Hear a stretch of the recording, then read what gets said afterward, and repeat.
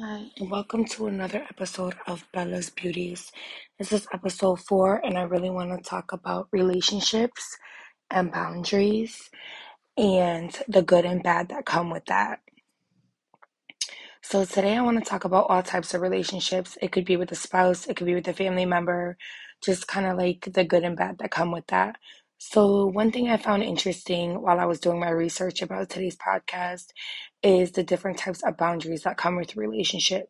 So, while I was reading, there were like 6 different types of boundaries that are good, bad, and indifferent with that comes with the different types of relationships. There's physical, there's emotional, there's time, sexual, intellectual, and material. So I found that interesting because um, there's an article that I read that came with the different types of boundaries that come when you break boundaries. So the first thing that comes with the stuff that comes when you break boundaries, like any one of these, when you break physical, emotional, time, sexual, intellectual, or material, is like, let me pick, I don't know, emotional. Let's say somebody broke an emotional boundary. It could be your spouse, it could be somebody in your family, it could be your child. The first thing you would do is, let's say if somebody broke an emotional boundary with me, I would handle it internally. So I would handle it within myself, right? And then I would reset my boundary. So I would press the reset button. And then I would state my boundary to my spouse, to my sister, to my mother, to whomever broke the boundary. And then in a positive way, I would sit down with them and I would be forced to explain to them what boundary they broke and why they broke it, right? And then I would sit down with them and it says I would state to them if and how, even if I would be able to move forward with them. Like if I could trust them enough to move forward with them, if I thought it was even an option to move forward with them. And then I would have to sit down and reconsider if I felt like it's even an option to continue a relationship with them. If I felt like, after they broke this boundary, if I felt like, trust is a factor, if I felt like it was a big enough boundary, if I felt like, I could even move forward at all with a friendship, with a relationship, with any sort of relationship with them. So I felt like that was very interesting because it breaks down for you, in a negative setting, if they broke it, could I move forward? And then it talks about like in a positive setting, like, if they never broke this boundary, if I had the most positive relationship with this person, it talks about the three, how you would know it would be a positive relationship with this person because they would have the 3 major C's in the relationship with you, how you would know it would be positive and you never have to guess if they broke a boundary with you. And that is communicate, compromise, and commit. If you have the 3 major C's with this person in your life, then you know that you never have to question if they ever broke a boundary with you. And that would be communicate as one, 2 would be compromise, do these people compromise with you? And 3 would be commit. If at any time in your relationship with this person, have at any level have they ever committed to you? And there's lots of ways a person can commit to you. It could be, have they moved in with you? Have you ever gotten an engagement ring? Have, you guys ever bought a dog together? Do you guys have a baby together? There's a lot of ways that a person can commit to you. You know, you guys have a color scheme you guys agreed on together as far as decorating an apartment. I mean, there's like, have you ever heard the statement, there's levels to this shit? So there's many, many, many levels to what commitment is to a person, right? So then I also wanted to touch base on a couple other things, like the way you treat your partner, the way you treat people in your life, like the way you talk to a person.